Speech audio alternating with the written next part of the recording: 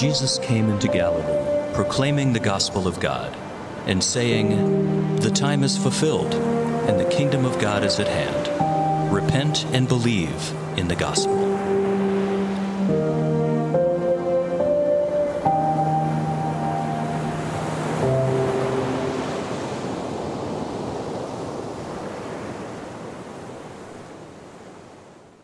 Well, good morning. Welcome this morning. It's good to be with all of you.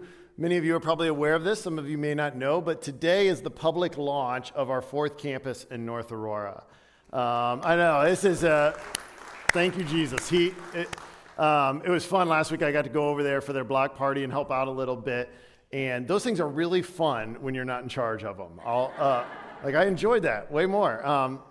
No, it was really great just to see the work that God's doing. It was kind of nostalgic for me, just remembering kind of that anticipation that so many of you that were on that launch team that were a part of that we were just hoping and praying that God would bring people here, that would hear his word, that they would feel loved and cared for and known and a sense of belonging. And so Andrew and the team over there are praying to that exact end.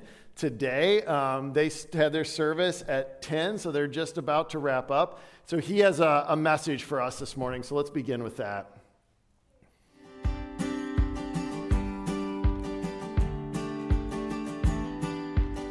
Last week here at Chapel Street, North Aurora, we celebrated our very first block party. We had hundreds of guests coming through this very lot, and this morning, we opened our doors to the public for the very first time.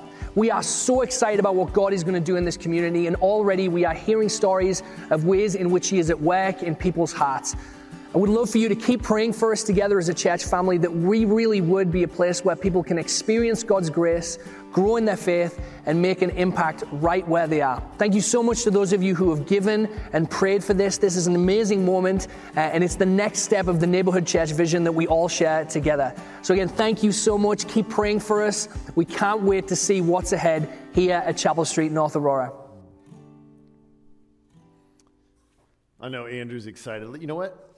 They're just about to wrap up this morning. Let's pray for him real quick. Would you join me? Father, we do just, Lord, we come before you and we ask that your Holy Spirit would just be creating in that place, in that neighborhood, that specific location that you have placed them, a tangible, living expression of your kingdom that is known by the fruit of the Spirit, where people feel a sense of belonging and connection and invitation into life in you, into your kingdom.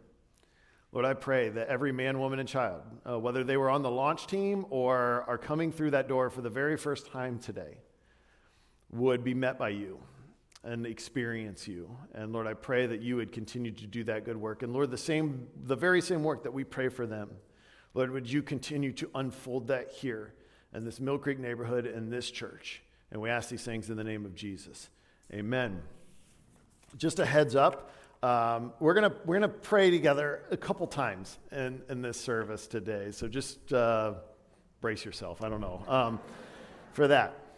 So it was about 4 years ago, almost to the date, that we opened this campus. Some of you I know were a part of the launch team. You were here. Even watching that video, like that brought up a lot of memories for you, because we were doing the very same thing and hoping and praying that God would use this church and this neighborhood and among our neighbors to be a communication of his truth and his invitation. And we were hoping towards that end and did lots of fun stuff. And one of the things that we learned pretty quickly when we were opening our campus was that we had a bit of a parking issue, if you remember that. And so we started to park off-site a little bit, and we would run shuttles for people would park at Markland. We'd run shuttles, and we learned how to park in the grass, right?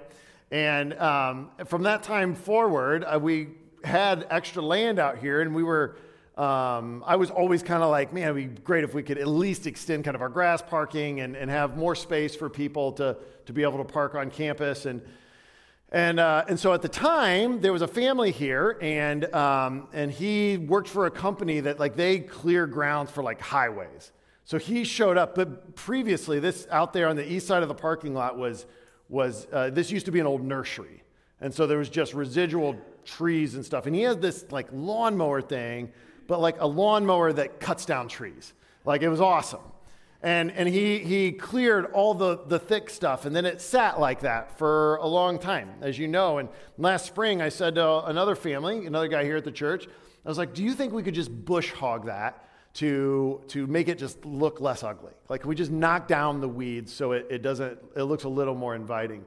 And he's like, well, what would you love to do it? And I was like, well, I would love to clear it and plant grass so we can have additional yard space and people can park there. And long story short, like, he gets a team of people together, equipment starts showing up. Another guy from our church shows up with a bulldozer, and he excavates, like that's his livelihood, and he takes all this dirt and spreads it out and makes it look beautiful. And then another guy's a farmer, shows up with his big John Deere tractor, and they till it all up and make it look fantastic.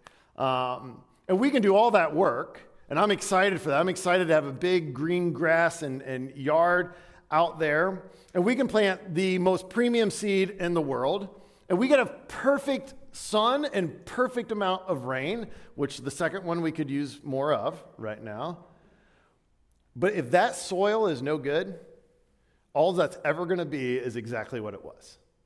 Just a ton of weeds growing up, pretty ugly, nothing useful, and nothing worth looking at. Today, we're going to look at what it means to be good soil. And Jesus' expression, his description of the condition of our heart and our level of receptivity to his message, his vision of the kingdom. We're in our fourth week now of the study of the Gospel of Mark. And one of our observations that we have noted as we've worked through this together has been the various reactions, the range that people have to Jesus himself and to the message of Jesus, to what he is inviting them into. And so some people, when they hear Jesus announce the arrival of his kingdom, they're drawn to it. In fact, we looked at one passage where 4 guys are so desperate to get their friend to Jesus that they literally rip the roof off a house that isn't their own in order to get their paralytic friend at the feet of Jesus. Jesus is compelling and he's inviting, and they're desperate to get him in front of them. Jesus says, I see your faith, and I forgive your sins. Yeah, I mean, he heals him and he can walk again, but that was the lesser of the 2 miracles on that day. Some are hearing and responding. Others, not so much. Others have heard Jesus' proclamation of God's kingdom, and their reaction has ranged from skepticism to outright hatred. They've heard Jesus teach. They've even seen the miracles. And yet some of them are so desperate to silence Jesus that they literally go out and make a pact with their arch political enemies and do whatever it takes to kill Jesus ultimately. That's their goal. Like, this is sort of the enemy of my enemy is my friend kind of situation. And I think we have this tendency, it can be tempting as we watch this unfold in the Gospel of Mark, to look at these as sort of 2 opposing camps. That I'm either pro-Jesus, I'm on team Jesus, or I am anti-Jesus. And even if we don't necessarily think of ourselves in these terms, I think we do at times apply them to the way that we view and understand others. The reality, I think, however, is not quite that simplistic. In fact, I think that these responses perhaps illustrate more of ends of a spectrum than they do camps. A spectrum that demonstrates how receptive we are or totally unreceptive we are to Jesus and to his expression of the kingdom.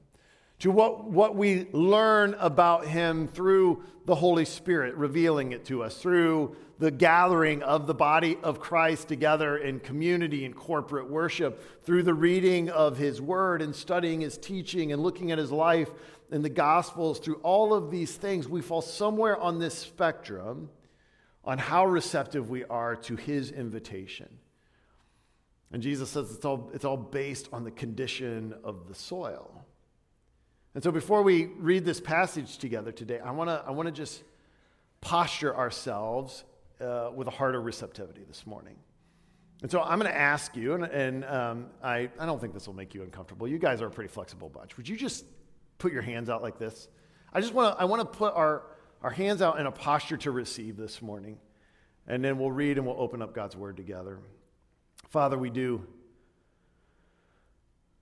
come with anticipation to hear from you, to receive from you. So Jesus, would you open up our hearts and our minds? Would you give us ears to hear? As again, we look at your word and we continue to see more of your kingdom, and would you make that a reality in this place? And would you teach us to live that reality everywhere we go? It's in your name we pray. Amen. Thank you. Mark chapter 4. If you have your journals, again, we've been passing these out, and as we study the Gospel of Mark together, we encourage you to grab one of these. I have a few more left at the welcome desk if you'd like one, but we're going to be on page 22. This is Mark chapter 4. By the way, this is the ESV, so if it sounds a little bit different, I normally teach out of the NIV on Sunday mornings. That's why this might read a little bit different than what we're used to here, but that's how these journals were published. So let's read this together. Chapter 4, verse 1. Again, he began to teach beside the sea, and a very large crowd gathered around him, so that he got into a boat and sat in it on the sea, and the whole crowd was beside the sea on the land. And he was teaching them many things in parables. And in his teaching, he said to them, "Listen, behold, a sower went out to sow. And as he sowed, some seed fell along the path, and the birds came and devoured it. Other seed fell on rocky ground where it did not have much soil, and immediately it sprang up, since it had no depth of soil. And when the sun rose, it was scorched, and since it had no root, it withered away. Other seed fell among the thorns, and the thorns grew up and choked it, and it yielded no grain. And the other seeds fell into good soil and produced grain, growing up and increasing and yielding 30-fold and 60-fold and 100-fold. And he said, he who has ears to hear, let him hear." And when they were alone, those around him with the 12 asked him about the parables. And he said to them, "To you has been given the secret of the kingdom of God. But for those outside, everything is in parable, so they may indeed see but not perceive, and may indeed hear but not understand, lest they should turn and be forgiven." And he said to them, "Do you not understand this parable? How then will you understand all the parables? The sower sows the word. And these are the ones along the path where the word is sown. When they hear, Satan immediately comes and takes away the word that is sown in them. And these are the ones sown on rocky ground, the ones who hear, and when they hear the word, immediately receive it with joy. And they have no root in themselves, but endure for a little while. And then when tribulation or persecution arises on account of the word, immediately fall away. And others are ones sown among thorns. They are those who hear the word, but the cares of the world and the deceitfulness of riches and the desires for other things enter in and choke the word, and it proves unfruitful. But those that were sown on the good soil are the ones who hear the word and accept it and bear fruit 30-fold and 60-fold and 100-fold. Now, as we think about this passage, I want to just say a word real quickly about the nature of parables. Because oftentimes, when Jesus is teaching his disciples specifically about the kingdom and what the kingdom is like, he'll use a parable. He'll tell a story that provides a picture. Because the kingdom of God, and Jesus understands this, and we've talked about this, is very counterintuitive. And it's very counterculture to the way the kingdom of this world works and what we know and have lived in and understand. So Jesus oftentimes in order for us to get it, his disciples to get it, would tell a story and he paints a picture. In doing so, he's telling about the uniqueness of the kingdom of God. And what's particularly interesting in this example is this is one of the very few times when Jesus tells a parable that he returns to it and he unpacks it for us. He interprets it for us so that we understand exactly what it is that he's talking about. In fact, as we study the parables of found in the Gospel of Mark, we'll use this as somewhat of an interpretive lens about how we understand what Jesus is teaching us. But one of the things that's fascinating about parables is Jesus has this tendency, this way of sort of placing us in the story, of helping us understand what he's teaching by the characters and who we are. And here he does it rather overtly as he talks about these soil conditions. And so I want to take just a few moments today and I want to look at the various elements in this parable and think about what God might have in store for us today. So let's begin by considering the sower. The sower, verse 3. He says, "Listen, behold, a sower went out to sow." Now imagine for a moment, if you can, being like a first century Jewish man or woman. You have lived your whole life in the anticipation of the arrival of the kingdom of God. Your people have built-in sense of excitement, wondering if your generation would be the generation when the Messiah comes and Israel is restored and they're back in their place of prominence and they're back in their relationship with Yahweh, and you've wondered. And so in your head and heart, I would imagine you've probably had a vision of what that looked like. In fact, if you were to pick a metaphor, you probably would pick something along the lines of some sort of military hero, some conquering king, some ultimate victory. So when Jesus is proclaiming the arrival of the kingdom, and he says, let me tell you a little bit what it's like. Perhaps, just perhaps, when he says, it's kind of like a farmer out sowing seed. You're like, okay. Like maybe that's not what you were anticipating, not what you were expecting. Here, Jesus is cast as a farmer. And it's so ordinary and so common. And again, it reminds us, and we've talked about this throughout this gospel, God's methods sort of defy our expectations. But he takes what they know, what is ordinary and common to them, and he begins to explain how he is going to transform the world and inaugurate his kingdom. And he says, you know what, it's a lot like a farmer sowing seed. It's what they do. It's who he is. Now, there's two things I just want to point out real quickly about the nature of the sower. First, what stood out to me is just his generosity. It's his generosity. Notice that the sower, when he casts the seed, he does so indiscriminately. In fact, abundantly. Some would even argue recklessly. God's message, his invitation in this parable, it's not stingy or selective. It's broadcast freely in the hopes that it takes root. And I'll be the first to tell you, I don't know a great deal about farming, but this feels like a tactical error, right? It feels almost wasteful.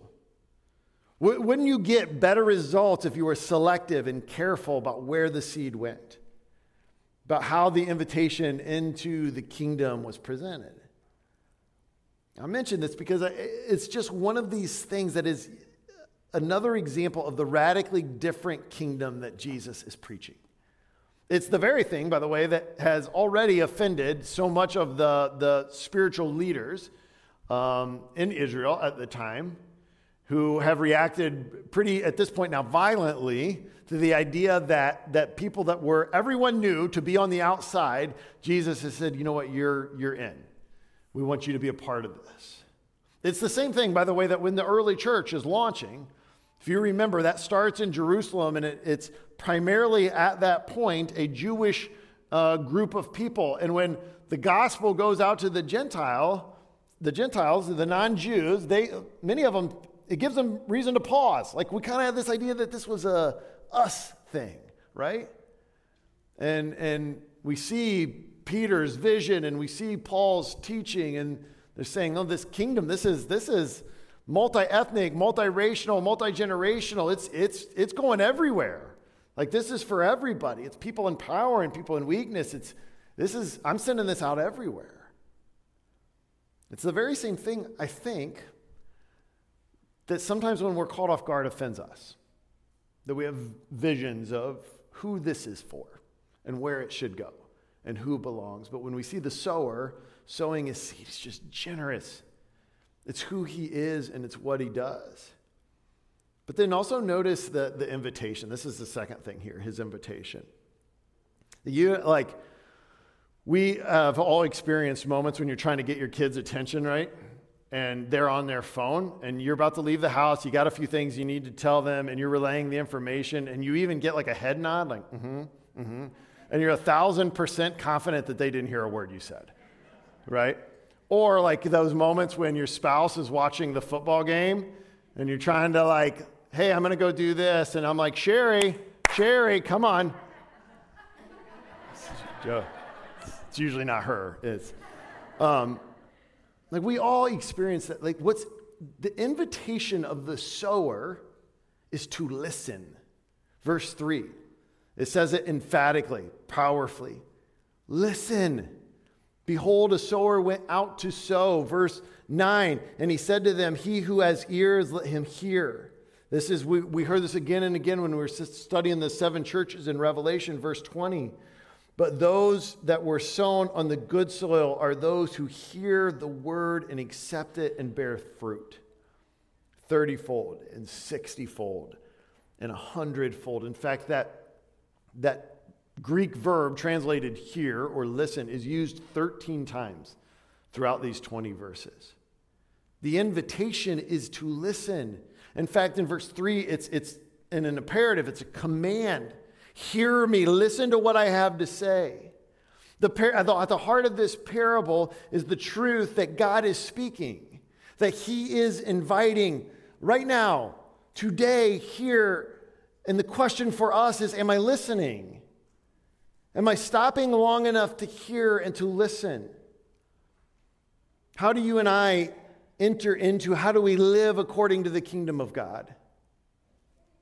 Jesus says the kingdom of God comes through hearing, through taking in and receiving. This invitation to us, or again in verse 3, the command to us is to listen. And that's a little bit about the sower. And the next element in this parable then is the seed. It's the seed. Verse 14 simply says this. Jesus is interpreting this parable, and he says, the sower sows the word. And what is the word? What is the gospel that Jesus has been proclaiming? We've been going back to this verse pretty much every week. Chapter 1, verse 15. Mark defines it this way. He says that when Jesus proclaimed the gospel, he proclaimed saying, the time is fulfilled, the kingdom of God is at hand, repent and believe in the gospel. Now, if we think about this lawn space out here that we hope will one day soon be green and grass, and we can park on it and use it and play on it and have church picnics and all that sort of stuff. This lawn is experiencing 2 types of transformation. The first transformation it experienced was sort of a transformation of force. Gigantic machines came over here and were dropped off and just tore up the land. Removed tree stumps and cleared it and got rid of weeds and acted their will on the land. And it created a beautifully level space. It prepared it for grass seed. It did a lot of things, but ultimately that type of transformation in and of itself is temporary. Because if that's all that happened, if that's all that we do out there, again, in 6 months or a year, or certainly within 4 years, it's going to look exactly like what it was before we started anything. This is sort of the transformation that we think of in terms of how our world operates, right? We know this and understand this. Some authoritative force outside of ourselves comes and does this in us. But the greater, the lasting transformation that we hope to see unfold out in that yard space is going to come from a tiny piece of grass seed. Millions of them, actually. Where if we get enough rain, that grass is going to put down roots, and it's begin to grow, and it's going to begin to transform that land. And that's the transformation that will actually last. That's the transformation that can make that into something entirely new, something entirely different. And I want to be brief on this, but this is key to understanding Jesus' kingdom work. And Jesus, he's fond of using these metaphors, where he takes something that's really small and that we might otherwise look as insignificant, like yeast in Matthew chapter 13. He does the same sort of thing, and he talks about a little bit of yeast being worked into 60 pounds of flour and how it totally transforms that flour. Or he talks about a mustard seed, this tiny little seed that out of it emerges an entire tree. So when we think about understanding the nature of the kingdom of God, the blessings of the reign of God in here right now on earth, Jesus says it's accomplished, it's realized when the word of God, this proclamation of the gospel, the seed takes root in individual lives and transforms them. Like when it starts to reorient who we are and becomes something entirely new, something that I never was prior to his invitation into his kingdom. So in his kingdom, things like hate and greed and oppression and injustice, they aren't defeated through political savvy and social strength. They are defeated through transformed people using every resource at their disposal, including political savvy and social strength, to see the blessings of the kingdom of God realized right here, right now. It's what he does. That has always been his plan, is to plant the seed of his gospel, of his kingdom in an individual life, and to transform that individual life, and to do that. And then they start to gather together, and they start to become a corporate people. And maybe here in this space, we become this expression of his kingdom, not perfectly. We will mess it up, and some of you have seen that and know that, and it's true. But hopefully we're growing in that. We're becoming a truer, more accurate expression of that kingdom. And other people are seeing it, and they hear the invitation, and that seed takes root in them, and they're transformed, and then they become a part of it. And then we go from this place, and we start to live out this kingdom vision in my home and in my neighborhood, and when I go to work, and when I'm in the grocery store and getting gas, and people are seeing it. That's always been his plan, to transform people. And been transformed people living out, and that's how he's going to change the world. It's the church. And this brings us then to this third element of the parable. And that, of course, is the soil. The soil. I had an opportunity a couple years ago, and maybe some of you have done this as well. Have you ever taken like one of those Myers-Briggs like personality tests? I find these things to be kind of fascinating, but they also make me a little bit nervous. Because I'm always like, there's a side of it that's like, is that how I work? Is that how I'm wired? And so this was this group of youth pastors that was in Lake Geneva, and this expert in Myers-Briggs was unpacking our personality types. And you can do this with Enneagram, and there's all sorts of resources on this. And so as he's unpacking our personality types, he has this chart that he wants to show us that it'll compare our personality types to the characters in Star Wars. And I was like, oh, okay, cool, But I immediately got nervous.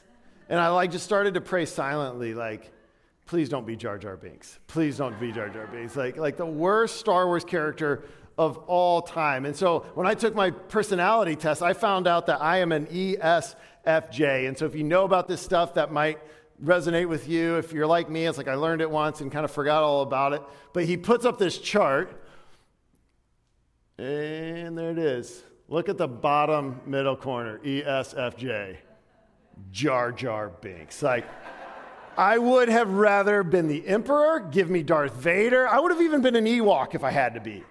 But like, please not Jar Jar Binks. And here's the thing that makes us nervous about these personality types and these tests, is that it places you. It puts you in a spot. And make no mistake, what Jesus is doing here is he teaches us about these soil types. He's bringing us into an understanding of who we are, even if it's painful, if it's hard to hear. This is back in Mark chapter 4. In verse 13, as he unpacks this parable, he says, he said to them, "Do you not understand this parable? How then will you understand all the parables? The sower sows the word, and these are the ones along the path where the word is sown. When they hear, Satan immediately comes and takes away the word that is sown in them. And these are the ones sown on rocky ground, the ones who, when they hear the word, immediately receive it with joy. And they have no root in themselves, but endure for a little while. And then when tribulation or persecution arises on the account of the word, immediately fall away. And the others are the ones sown among thorns. They are those who hear the word, but the cares of the world and the deceitfulness of riches and the desires of other things enter in and choke the word, and it proves unfruitful. But those that were sown on the good soil are the ones who hear the word and accept it and bear fruit 30-fold and 60-fold and 100-fold. If you hear this parable, and if all we do is merely receive it as an interesting metaphor, or worse off, if we hear the parable and we kind of use it as a tool to diagnose people around us, I think we're missing the point. See, Jesus is placing you in the parable. And his intent, his desire is to cultivate in you a heart that is receptive to his message of the gospel, to the seed, to his vision of the kingdom. So notice the 4 soil conditions here. We'll move through these rather quickly, but he identifies, he begins with the hard soil and what he then describes as the hard heart. Jesus' invitation to this person, to this heart, fails to penetrate, it fails to take root. I think oftentimes when we think about perhaps this soil condition, we just see this as the person that is overtly resistant, and that's certainly one expression of it. I think it also sometimes takes shape when somebody treats Jesus and his vision of the kingdom in terms of, it's like theoretical to them. It's an intellectual curiosity. So you may know a great deal about what Jesus taught. And you may be able to even relay or convey that information to somebody else, but when it comes to the call to sacrificially and generously love my neighbor whose political sign in their front yard offends me, no thanks. That's unreasonable. Almost like it's, trust me, the sower, the farmer doesn't want to scatter seed in that direction. Jesus' kingdom, he never intended it to merely exist in the realm of the theoretical. Jesus is quite clear that his intent, his desire is that his kingdom would be experienced. And notice that this is the one soil where there's a direct reference to spiritual warfare. It says Satan comes and takes away the word. So each of these soil conditions, they bring us to the place of evaluation and ask us to consider a question. So the question that I want us to think about as we consider the hard soil is this. It's simply, how receptive are you to how God wants to change and use you? How open are you to that? How willing to consider that? Even if it's outside of what you envision for yourself, even if it's outside of what you consider comfortable or have even thought possible. The second soil that Jesus teaches on is the shallow soil or the shallow heart. He says, notice this, that the shallow soil, they receive the message with joy. They're excited. But the problem is that the roots have no depth. The shallow soil is a very emotional, very circumstantial response. So the kingdom of God, when it's in shallow soil, the idea is the kingdom ought to be relatively comfortable. Like that we ought to be able to endure that. The issue, the challenge with that is that Jesus never taught a comfortable kingdom. That's never the vision that he set out in front of the church. And so our worship and shallow soil really becomes more about what the king provides for us rather than of the king himself. I think, and maybe you've experienced this as well, this COVID has exposed some shallow soil in my heart at times. Where I'm like, man, that is where my circumstances have influenced how I understand my king. And Jesus wants to expose that. So the question that this soil asks of us is the quality of your faith dependent on your circumstances? Is the quality of your faith dependent on your circumstances? Then there's the thorny soil, and what Jesus refers to as the divided heart. Like there's no shortage of YouTube videos out there that show the dangers of distracted people, right? Like you can go on and watch people who are so distracted on their cell phones or whatever else that they're walking in a mall and don't notice a fountain in front of them and fall straight into the water, or who are at a sporting event and sit front row seats at an NBA game and a ball hits them in the face because they're on their phone rather than watching what's going on in front of them. We know the precarious nature of a divided, distracted heart. And I would contend that the suburbs are filled with thorny soil. Distracted, divided. This is that Jesus and. So here are some indicators, and this is just me thinking out loud. This isn't in the text. Jesus doesn't offer this, but here's some things that may be indicators of a distracted, divided heart. Is if you constantly find yourself exhausted and emotionally spent. If you find yourself in a place where you're frequently irritable and impatient. If you have zero margins in your life for unplanned issues and unplanned opportunities. If there is very little attention or listening that's given to the leading and the guiding of the Holy Spirit, or as in Jesus' words in verse 19, he just says, if it's unfruitful.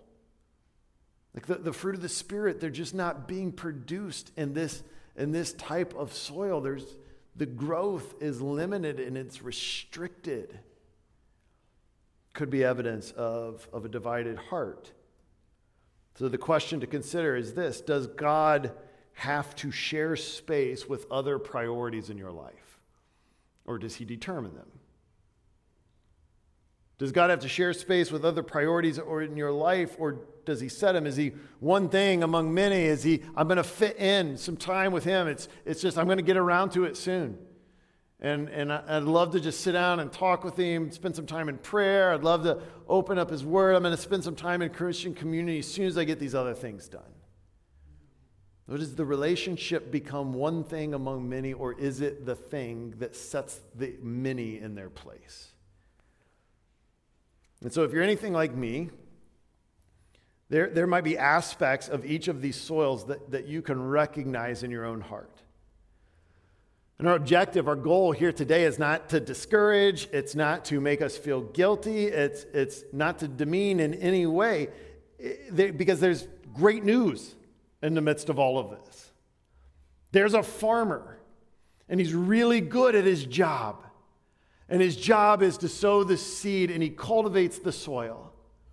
There's a farmer who is able to loosen hard soil, to clear rock, and to pull weeds. There's a farmer, he is the one who changes the condition of the soil. And so he ends by giving us this vision, this understanding of the good soil and the open heart. It's a heart condition that is prepared to receive Jesus' invitation and his kingdom vision. It's a heart condition that is transformed from being barren and shallow and cluttered to that which Jesus says, here's the word, accept it, and bears fruit 30-fold and 60-fold and 100-fold. It's productive, according to Jesus. Some commentators say that a productive crop in this time in the Middle East in first century would have been about 10-fold. That they would have looked at that and said, we had a good year. Jesus says the gospel, this work that I'm doing in you, it produces multiple times that. So the question that the good soil asks of us is simply, am I moving towards Christ? Am I moving towards my neighbor in my life? Am I moving towards him in his character and his vision and his invitation to the kingdom? Am I moving towards my neighbor in the expression of that? And so as we conclude this morning's service, I want to return to just a time of prayer. And I want to invite you in the space that we're going to provide in just a few short moments to just allow the Holy Spirit to help you process and evaluate if he is placing us maybe in specific areas in our lives and he's revealing some of these soil conditions. I just want to give him time to speak and for us to stop and listen and invite the sower to come in and to cultivate in us, in our hearts, good soil. Would you pray with me?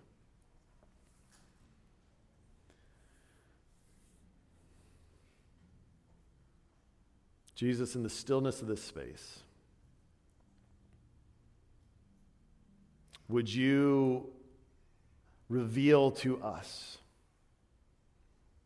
areas in our lives that are just hard or rocky or weedy? Lord, would you reveal to us the areas in our life where your kingdom vision is restricted and where the seed of your gospel is struggling to take root? And Lord, we invite you as the sower, as the farmer, to come through your Holy Spirit and cultivate our heart's condition. Lord, overturn it. Loosen the soil. Lord, give depth. Remove any rocks that would prevent the roots from going down deep. Lord, pull the weeds that so frequently seek to choke out your vision and your kingdom and your truth. Lord, cultivate our hearts. Do this in me. Do this in this community so that we may be receptive to what you have for us. And we ask these things in the name of Jesus. Amen. Well, as we wrap up this morning, I want to just remind everybody, I hope you probably are aware of this, but immediately following service today, we're going to hang out and be together. I've talked about this a little bit over the last few weeks, but as we were looking forward to the fall, and our staff was thinking and praying about these things, we just had this conviction, I think, that we needed to be together in community, and that the work that God has given us to do in the Mill Creek neighborhood and amongst your neighbors, in order for us to be effective in that, we would need to be a unified group of people doing that. And sometimes the only way to get there is just spending time together. You know that the most frequent metaphor used of the body of Christ throughout the New Testament is that of family, of brothers and sisters and aunts and uncles and parents and all that. And if you look across this room, you'll find it. You'll find the weird uncle that you're afraid of what they're going to say, right? You'll find the cousin that kind of comes and goes at various times. You'll find somebody, a brother and sister, that will walk with you in anything. And we come from all different places in all different ways, but God has put us together here at this time for this purpose. And so we're going to eat together. There's going to be great food. We've had people working hard who have been roasting and getting pulled pork ready, and there's guys out there on the grill who got burgers and brats and all of it. We got a bluegrass band here this morning that's going to be playing some amazing tunes. We got some stuffed games out for the kids just to run and play. This is really just intended for you guys to enjoy time together in community, being together. Maybe get to know somebody that you haven't met yet, and learn a little bit about who they are, hear their story, maybe grow deeper in a relationship that already exists. But we hope and pray that God would continue to churn in us a sense of kingdom community so that we can be effective agents of that here when we're together and everywhere that we go. Oh, and we have a gift that we want to give you. We had volunteers who said they would step up and do all the food, and so we saved a bunch of money on that. And so we have something that we want to leave you with today that is, we hope and pray, that it's just a tangible expression that you carry with you that says, hey, there's a place where I'm cared for and I'm known and I belong. We pray that that's true. And so, these little things, you never know if they're going to do that. But when you put on that hat or wear that shirt or whatever it is, I pray that you say, you know what, there's a place where somebody wants me there. And so I have a great day being in community. Put out your lawn chairs. Food will be served in maybe about 15, 20 minutes, something like that. So we're excited. And we have a beautiful day, beautiful weather. So be in community together. Now stand and let me offer this morning's benediction.